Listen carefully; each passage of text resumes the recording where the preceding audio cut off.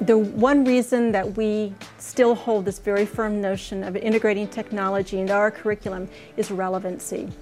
I think that we have to remain relevant to our university students, and I think that classroom teachers have to remain relevant to the students that they serve. And by relevancy, I mean in this day and age when students have access to information, to experts, to data in ways that really have never been seen before, and have tools in front of them to create in ways that we've never seen before.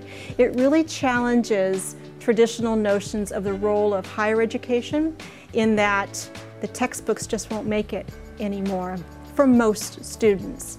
If you think of the kids in the schools, digital natives, well familiar with the term, the teachers who come to the classrooms, if they don't teach the students in a medium that's really appropriate for that generation, that makes sense to them, that makes things relevant, it'd be really hard to make the message come across. And if you think about teaching, it's all about communicating a message, right?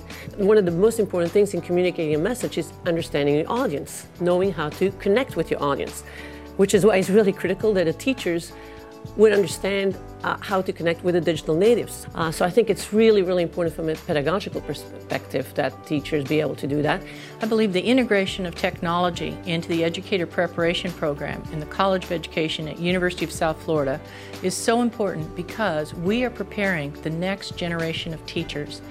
When they're graduated, they go out and are focused on integrating technology into the teaching and learning process, thereby ensuring that the children of tomorrow are going to be prepared to compete in a global society.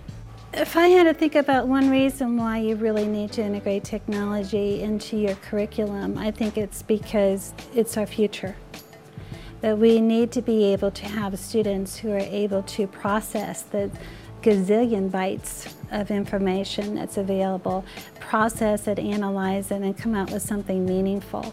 I feel very strongly that without making this change to embrace the technology that the students are so familiar with, that we're going to lose students and lose their interest.